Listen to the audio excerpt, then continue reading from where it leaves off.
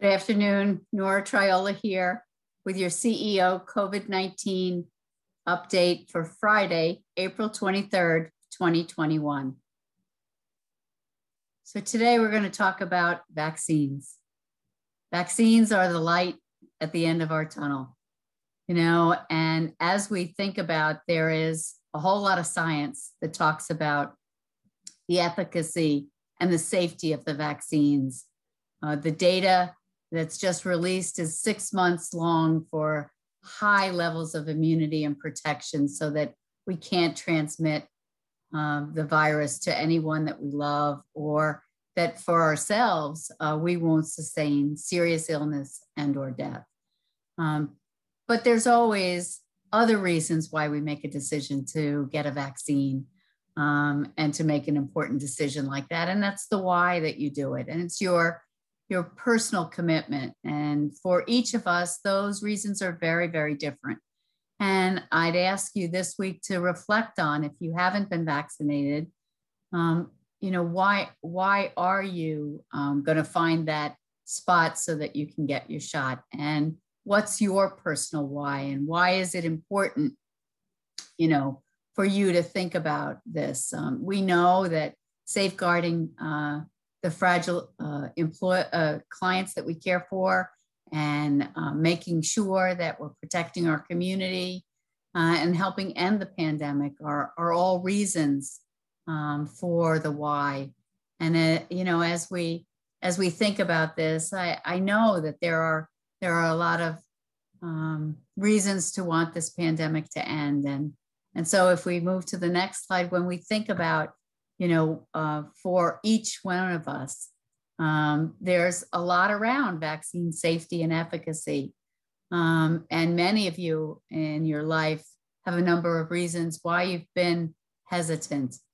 And I'd like us to think about how you move from why you're hesitant or why you may not want to get the vaccine to why you should get the vaccine.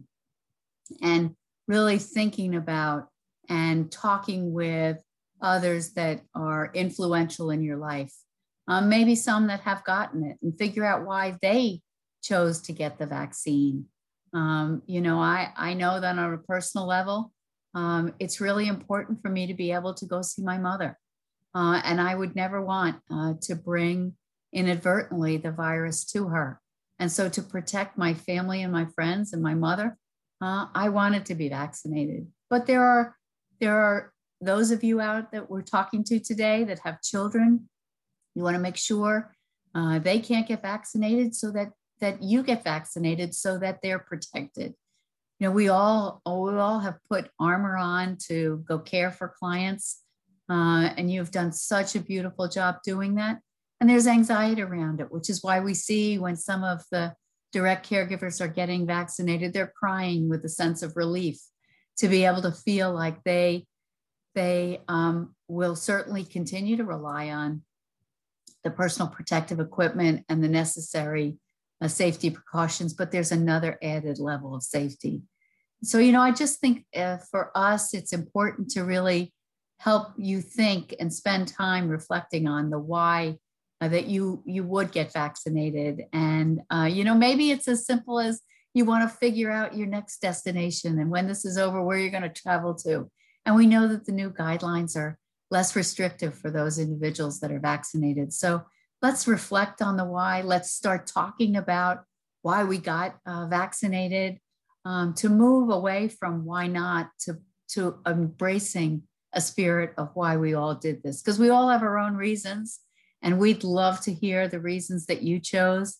And I think that brings us to, sort of expressing one story today that really, I think, sums up the why for Jana, our colleague in Denver, who really gives us this quote. And I'd just like to read a little bit of it, but she feels a huge sense of relief. It gives her peace of mind that her own health and the health and safety of her family, her loved ones, like my mom, she's thinking about her family, the general population, and especially the patients we serve in the homes. I wanted to be part of a solution, so that bigger why for her was important. to put an end to the pandemic. This is the light at the end of the tunnel. And she reflects that this is the opportunity to be part of that solution. So it's a communal effort in her mind to together to do the one thing that can get the world back on track. I think it says it beautifully. And I'd ask you each to reflect on your why and to find that spot to get your shot. It is the way that we can end the pandemic together. Thanks. Have a great week. And we'll talk to you next week. Hi, I'm Mel Trice, and I wanted to tell you about Beata's podcast series, Healing on the Homefront.